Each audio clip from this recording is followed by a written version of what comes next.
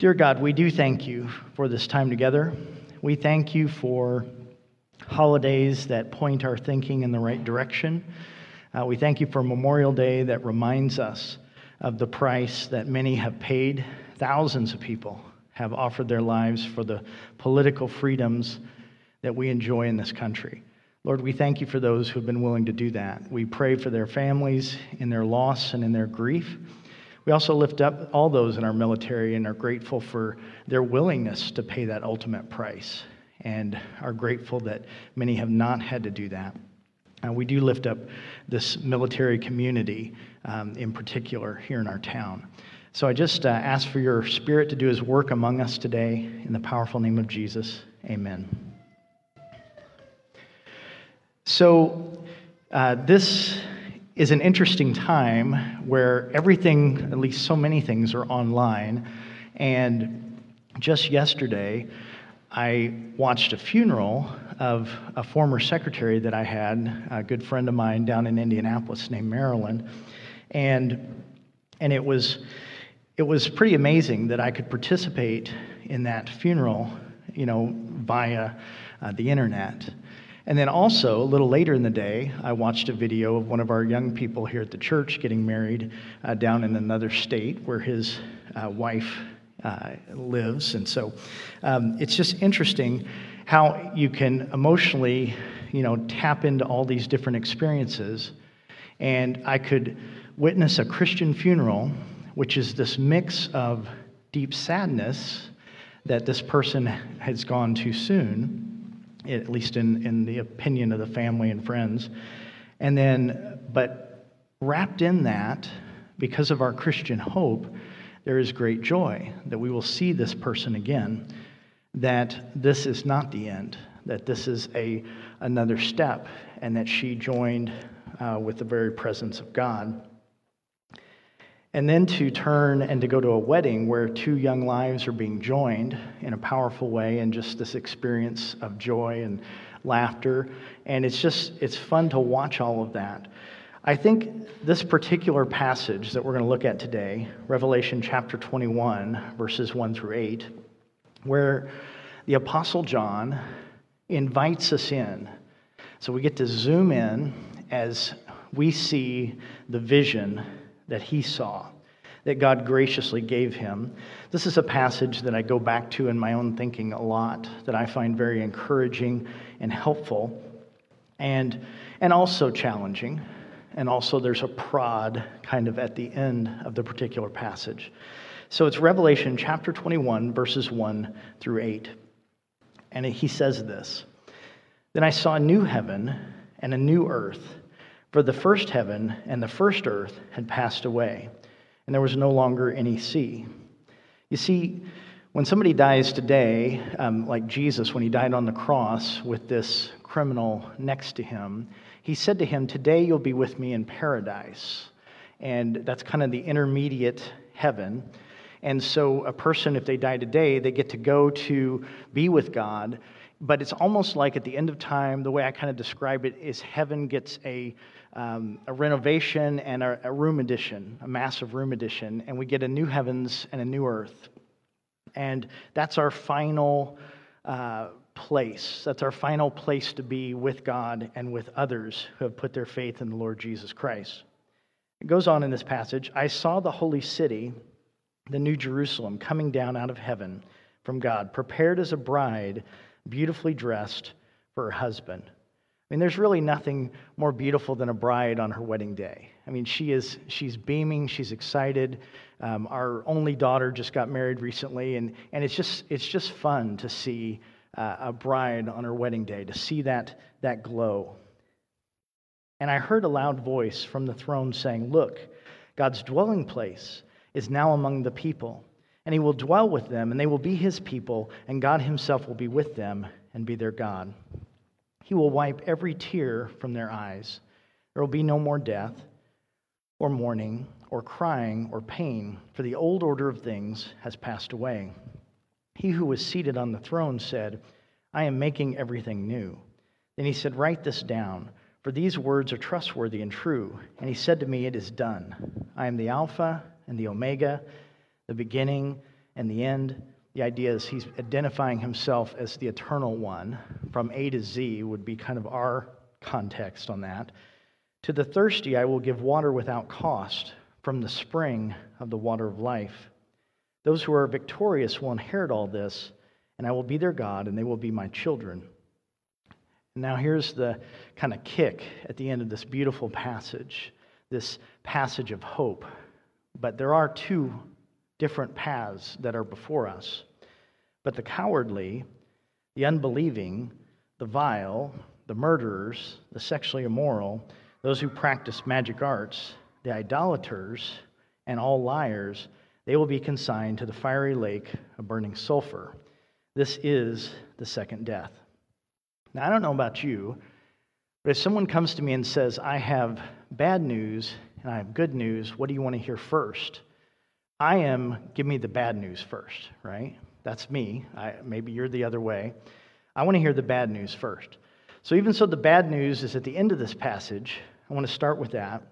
This is the dreadful destination for those who do not deal with their sin, those who do not put their trust in the Lord Jesus Christ.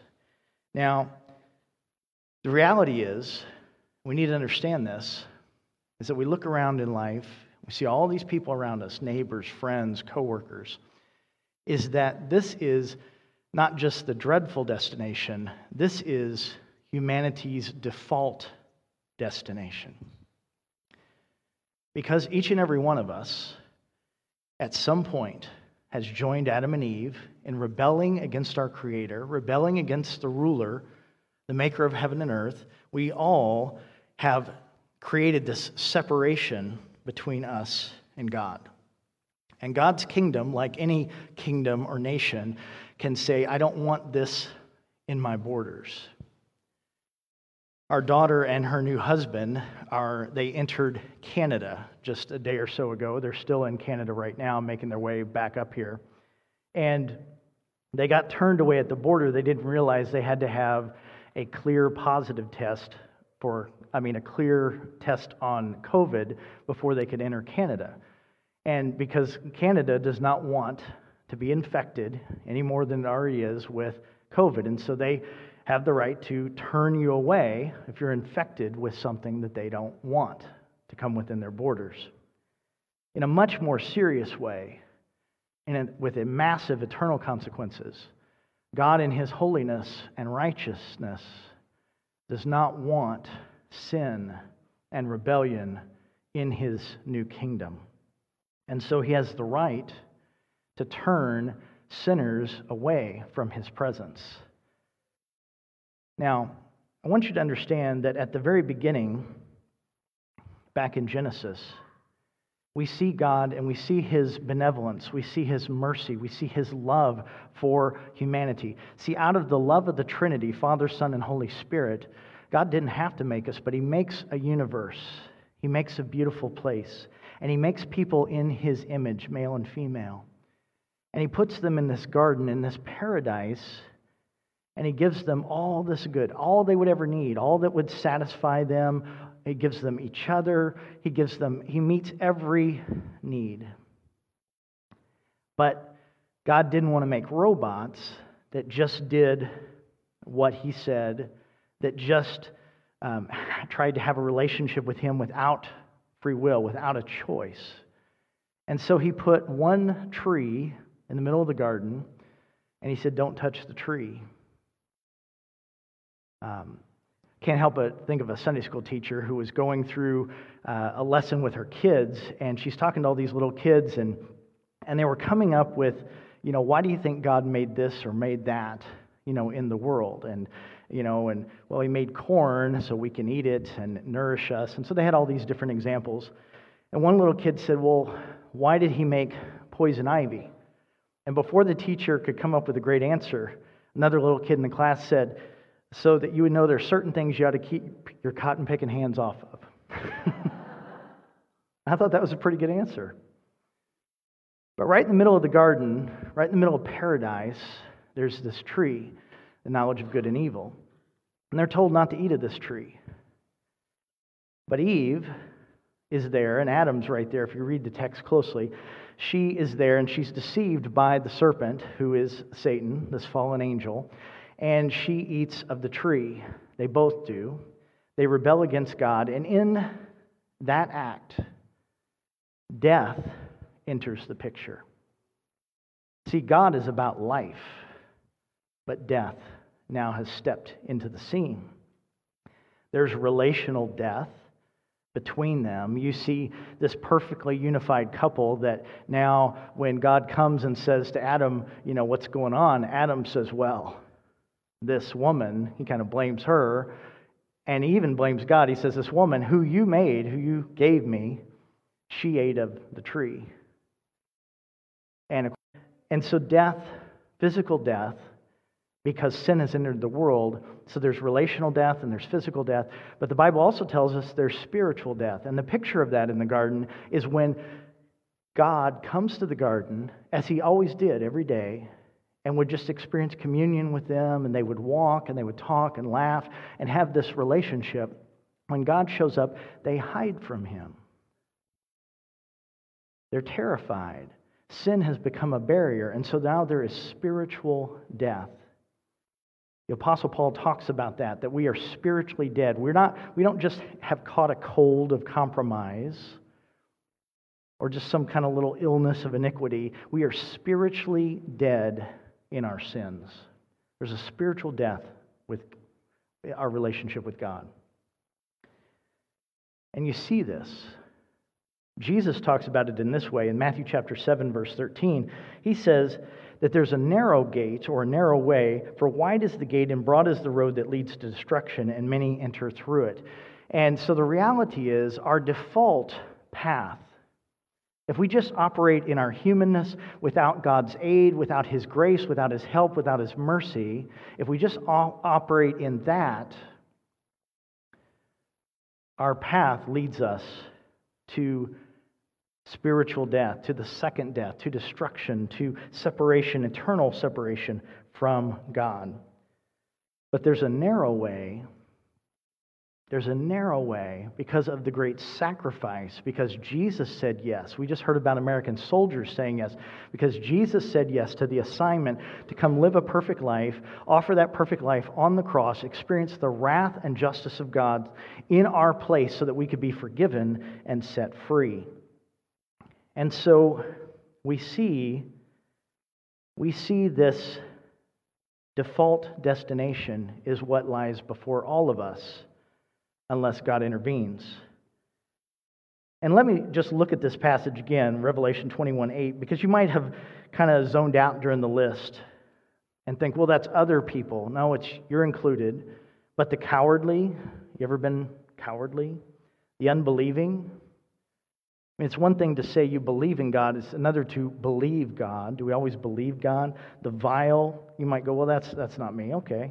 The murderers, all right. The sexually immoral, well, that hits a broader spectrum. Those who practice magic arts, oh, here's the one I think gets everybody. Idolaters. Because idolatry is not just those that carve out little statues and bow to it. Idolatry is you take anything, even something good, like family, country, whatever. You take anything and you place it in your life above God. That is an idol, and you are now in this group. And then liars. It's interesting because we don't think of that as a big deal, particularly in this culture. There's a lot of, we call it spin. There's a lot of finessing with the truth in our culture. But the Bible talks about liars. Matter of fact, it's really the first kind of the big standout moment in the book of Acts with an internal problem in the church, in my opinion. And if you go read the story, it's actually shocking. Ananias and Sapphira, they give generously to the church, but then they lie about it. They sell a piece of land, which they didn't have to do, and they bring part of what was given to them to the church. I mean, this is an act of generosity. But they want to look more holy than they are. They want to look more sacrificial than they are. So they tell everybody, well, we sold the land and we gave all of it. And in a two process, because Peter dealt with both of them individually, God strikes them dead for their lies. Wouldn't political campaigns be more interesting if God struck them dead for lies? Would we have any candidates left at all? My point is, you and I are in this group. And we get to the border of heaven in its purity and holiness and righteousness on our own without divine assistance. We don't get in. Without a substitution, without a price being paid by God Himself. And so there's this separation. We have spiritually died and we've separated ourselves from God. Now, this second death, I would use the word hell. And I'm not going to put all these passages up here, but I did put them in your outline if you want to go read them fully. I'm just going to kind of briefly crank through them. Because in our culture, people don't talk about hell. It's not a pleasant topic. It's a hard truth, but it's in there. And so I just want to just quickly run through several passages. And like I said, I'm not going to read the whole passage. I'm just going to give you a little line. How is this second death, which I'm equating with hell, described? In Isaiah chapter 66, verse 23 and 24, it talks about a worm that eats them will not die, the fire that burns that will not be quenched. Then in Daniel chapter 12, verse 2, it talks about how some are raised to everlasting life and others to shame and everlasting contempt or condemnation. In Matthew chapter 3, verse 12, it talks about this second death or hell as unquenchable fire. In Matthew 13, 49 and 50, it talks about like a blazing furnace where there will be weeping and gnashing of teeth.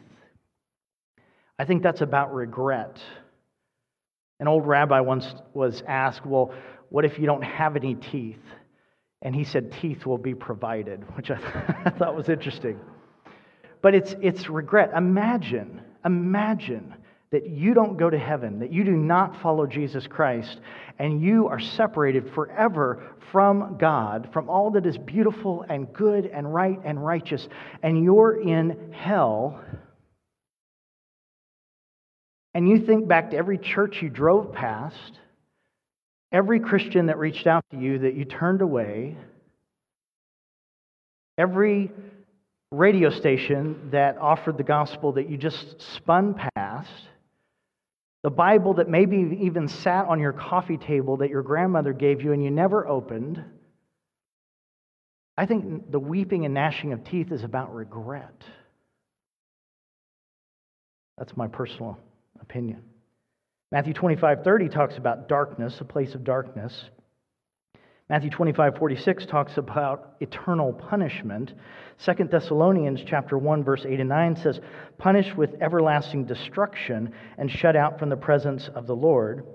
That particular passage, and there's some other passages that talk about destruction. Some Christians believe that you experience this separation for a time and then you're annihilated. There's not eternal suffering or torment.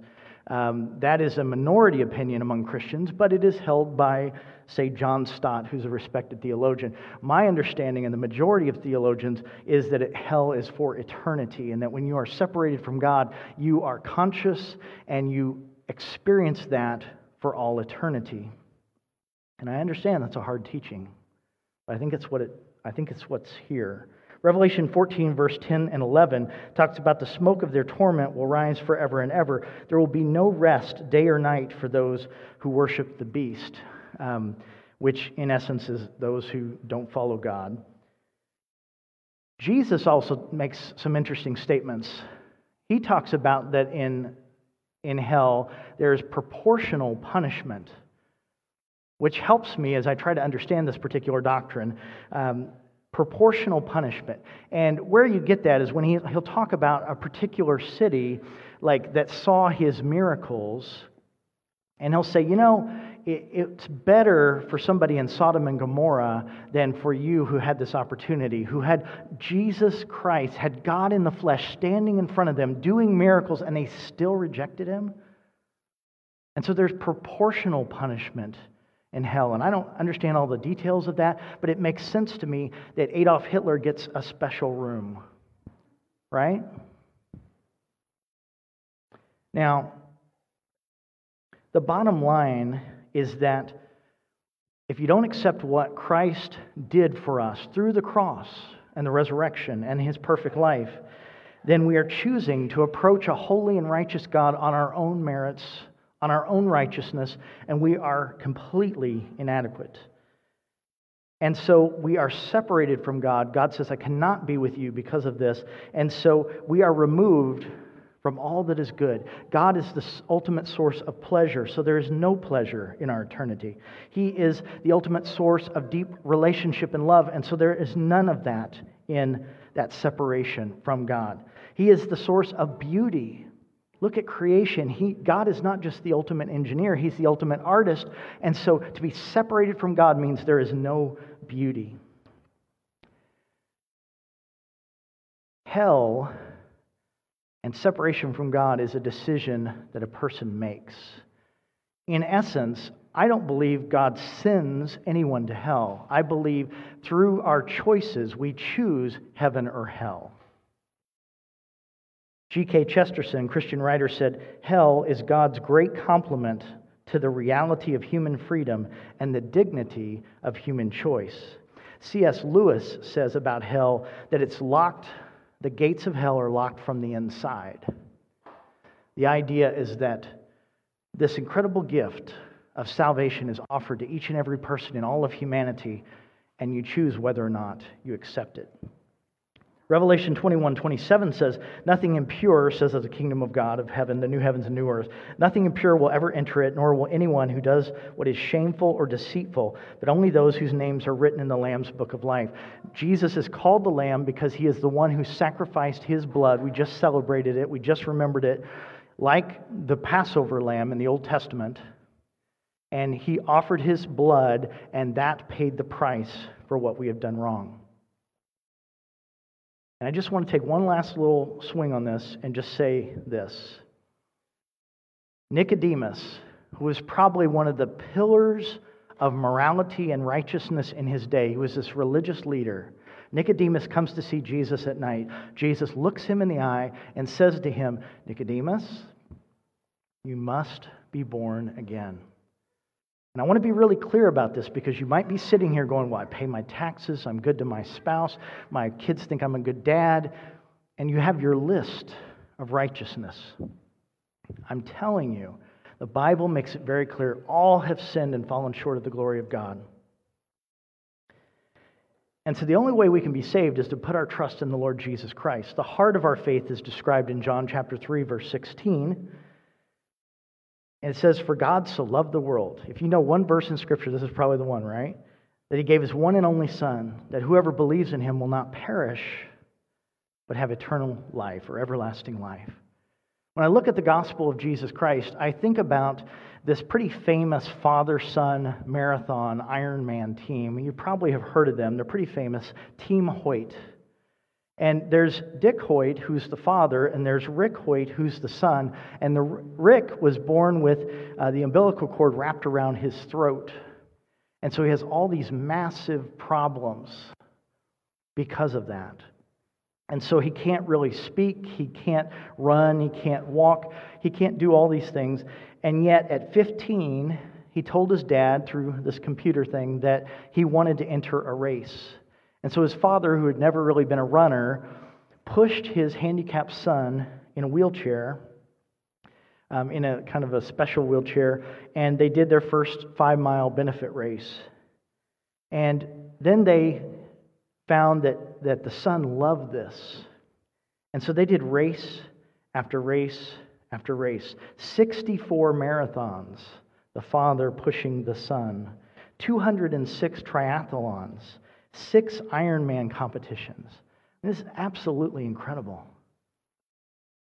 And to me, it's a picture of the salvation God offers us because Rick, the son, all he really offers to the partnership is a willing heart. It's the father who does the work. And the Father has done the work for us by offering His Son on the cross, by paying the price for us so that we can be forgiven and we can be set free. We depend on the strength of the Father, of what God has done for us. Jesus says in John 14:6, He says, I am the way, the truth, and the life. No one comes to the Father except through me. See, there's this broad path to destruction, but there's this narrow path to life through Jesus. So that's the dreaded destination. Let's get to the desired destination. There are about 8,000 promises in the Bible, according to those who count. I never have counted, I'll just admit that. But one of the most breathtaking promises of the Bible that runs through it are the promises about heaven and the new heavens and the new earth. Heaven is mentioned over 600 times in Scripture. In the Apostles' Creed, it just gets this little mention of we believe in life everlasting. Christians are driven and motivated and inspired by the fact that this life is not the end. This is just the beginning. And so we look forward to a place of delight. We're not given every detail about heaven, but we're given some things. The first idea is there's a newness about heaven. This is an old promise. It goes all the way back to the prophet Isaiah. The Greek word here for new is talking about new in quality. It's a new kind of heaven and a new kind of earth. It is paradise. It's incredible. You look at our passage again, Revelation 21:1. I saw a new heavens and a new earth. The first heaven and the first earth had passed away, and there was no longer any sea. It goes on, if you jump down to verse 5 of our text, Revelation 21:5. He who was seated on the throne said, I am making everything new. And he said, write this down, for these are trustworthy and true. There's something about newness, right? You crack open a new book. You buy a new gun. You walk in and get the keys to your new home. There's something about new car smell. There's something about newness. And so we get to experience that in the new heavens and the new earth. We get to be new. We get new bodies. There probably have been moments that you look in the mirror and you think, oh, that happens to most people, right? One time or another. And so we get new bodies. Can you imagine? Have you ever stopped to think about what's it like? What will you be like without the stain of sin and the fall and the brokenness? What is it like for you? You know, you keep the essence of who you are, but perfected. What's that like? So many of us have been affected by trauma and loss and grief. So many of us have deep places of brokenness. What would it be like not to have that? What would we be like? The beginning of the story in Genesis begins in a perfect garden. The end of the story is in this glorious city, the New Jerusalem, that has garden-like elements, has this paradise kind of place to it. Jesus calls this the regeneration. Peter, the Apostle Peter, talks about a cleansing and renewing by fire that creates this new heavens and new earth. I mean, imagine, some of you are gardeners, imagine gardening without weeds. Wouldn't that be nice? In Genesis, we see the devil leads humanity astray. In Revelation, we see the devil defeated. In Genesis, we see Adam and Eve run from God, separated from God. But in Revelation, we just read that we are brought in to a relationship with God. He's like the husband, and his people are like the bride. He's like the father, and we're like children. We're close. There's relationship. There's love there. In Genesis, man is barred from the tree of life. In Revelation, we get to participate in eternal life. It's a universe not of brokenness like we live in now, or fallenness. It's a universe of victory and wholeness and perfection. The kids are with us today, and I would just encourage you kids to think about, what do you think heaven's like? You know, Jesus says he goes to prepare a place for you. What does that mean? So he knows you, and he prepares a place for you. And I think it's fun. Kids have great imaginations. Let them imagine, what's heaven like? Probably the most common question I get is, well, will my beloved pet who passed away, will they be there?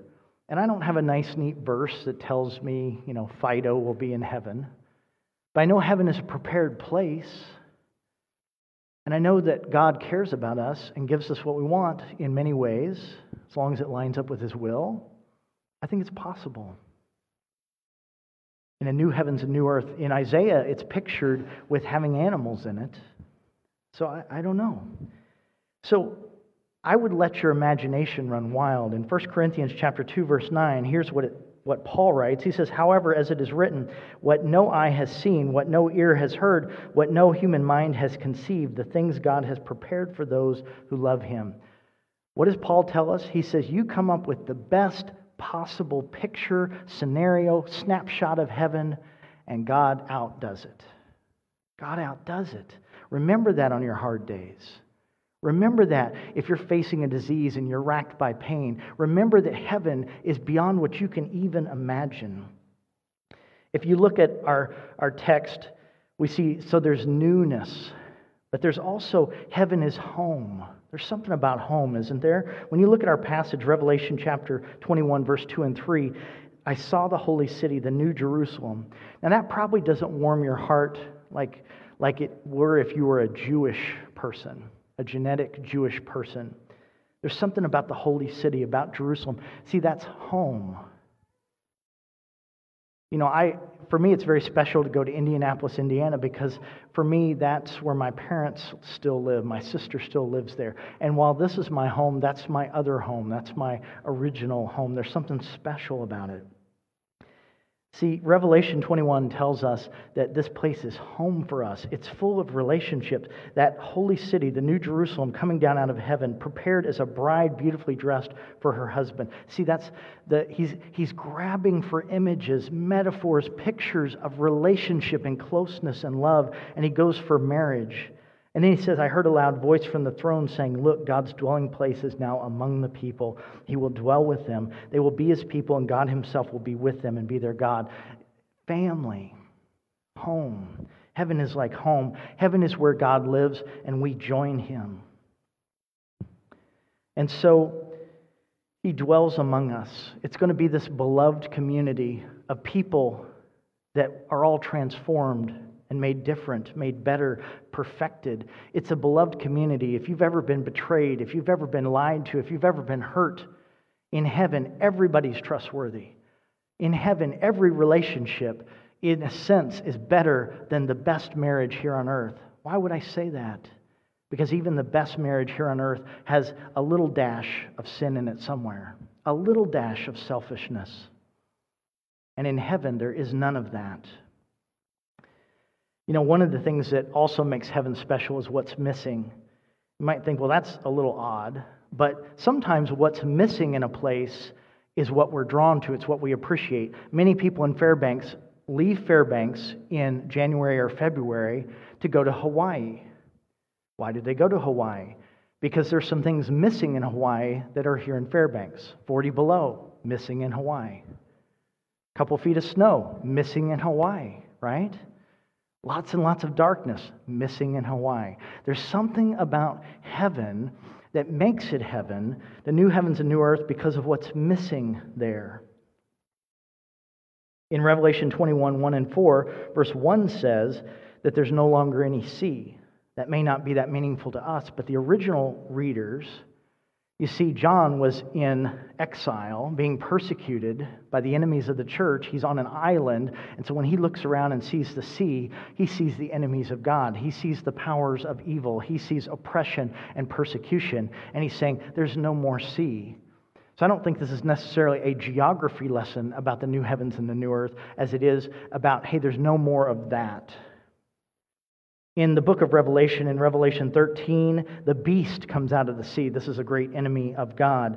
The great wicked woman, Babylon, sits upon many waters, and so she's associated with the sea in Revelation chapter 17. So the enemies of God are defeated, gone, separated. There's none of that anymore. There's no more disease. I was reading a source this week that said about 600,000 Americans die of cancer every year. 600,000 Americans. no more disease, resurrection bodies, new bodies. And so some of what makes heaven so great is what's missing. And then the final idea is that life is in heaven. Heaven is about eternal life. Revelation 21:6 says, He said to me, it is done. I'm the Alpha and the Omega, the beginning and the end. So He is eternal, and He offers us the gift of eternal life. To the thirsty I will give water without cost from the spring of the water of life. That's salvation, which is eternal life. Water is life, just physically in our world. I was reading this week that even our blood is 90% water. We can last quite a while without food. And you children, you can last quite a while without screens. You may not know that, but you can. But you can't last very long without water. Water is life. This is about salvation, eternality. God offers us this. See, lack of water is death. In our world today, I was reading an environmental website, and they were saying about 1 billion people worldwide lack basic access to water, that they are struggling just to find enough water to survive. In John chapter 4, Jesus talks to a Samaritan woman at a well, and He offers her living water, and that's what's being talked about here. I remind you that Jesus Himself is life. Every time Jesus shows up at a funeral in the Gospels, He busts the funeral up. He raises the widow's son. He shows up late to Lazarus' funeral and raises him from the dead. He is life, and He offers us life. Probably most of you have read or watched the movie or been to a play, A Christmas Carol. And in that particular work by Charles Dickens, Ebenezer Scrooge, who's the bad guy, who's the grumpy man, and he's being visited by these ghosts of Christmas past and present and yet to come. And he sees this really dark picture of him and where he's headed in his destiny. And at one point, he speaks to the ghost of Christmas yet to be, and he says this. He says, these shadows of things, are these shadows of things that will be or might be? What is Ebenezer Scrooge asking? He's asking, can I change my destiny? Can I change where I'm going? And the answer is yes, you can. As long as you are living, images you read in Scripture about separation from God, those are images of might be for you. Not will be, unless you continue on that path. You can decide your destination. God gives us this incredible privilege. And so the question I want to ask is, where are you going to spend eternity? Where are you going to spend eternity? Jesus has laid down His life to give you the path of life and forever in His presence. I encourage you to make your choice. The big idea is to say yes to Jesus. This is a forever decision.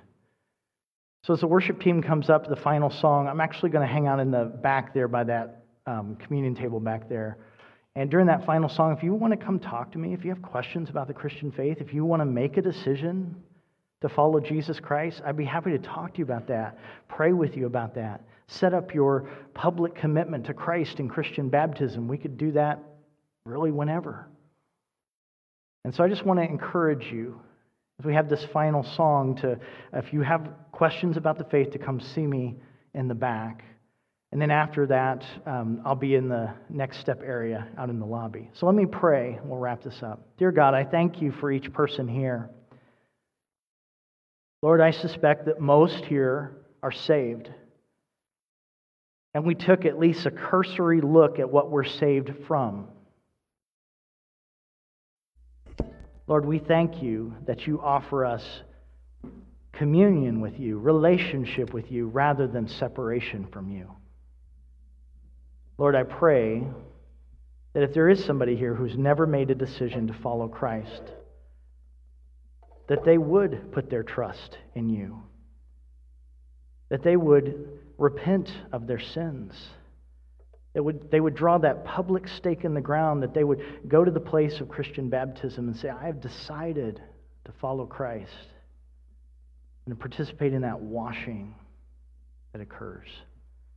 Lord, I thank you for this unmerited favor, this grace that you offer us. Lord, we have all done wrong. We have all rebelled. We are grateful that you have offered us a path of redemption and forgiveness. I pray that everyone in this room will take it. This is my prayer in the name of the Savior, the name above all names, Jesus Christ. Amen.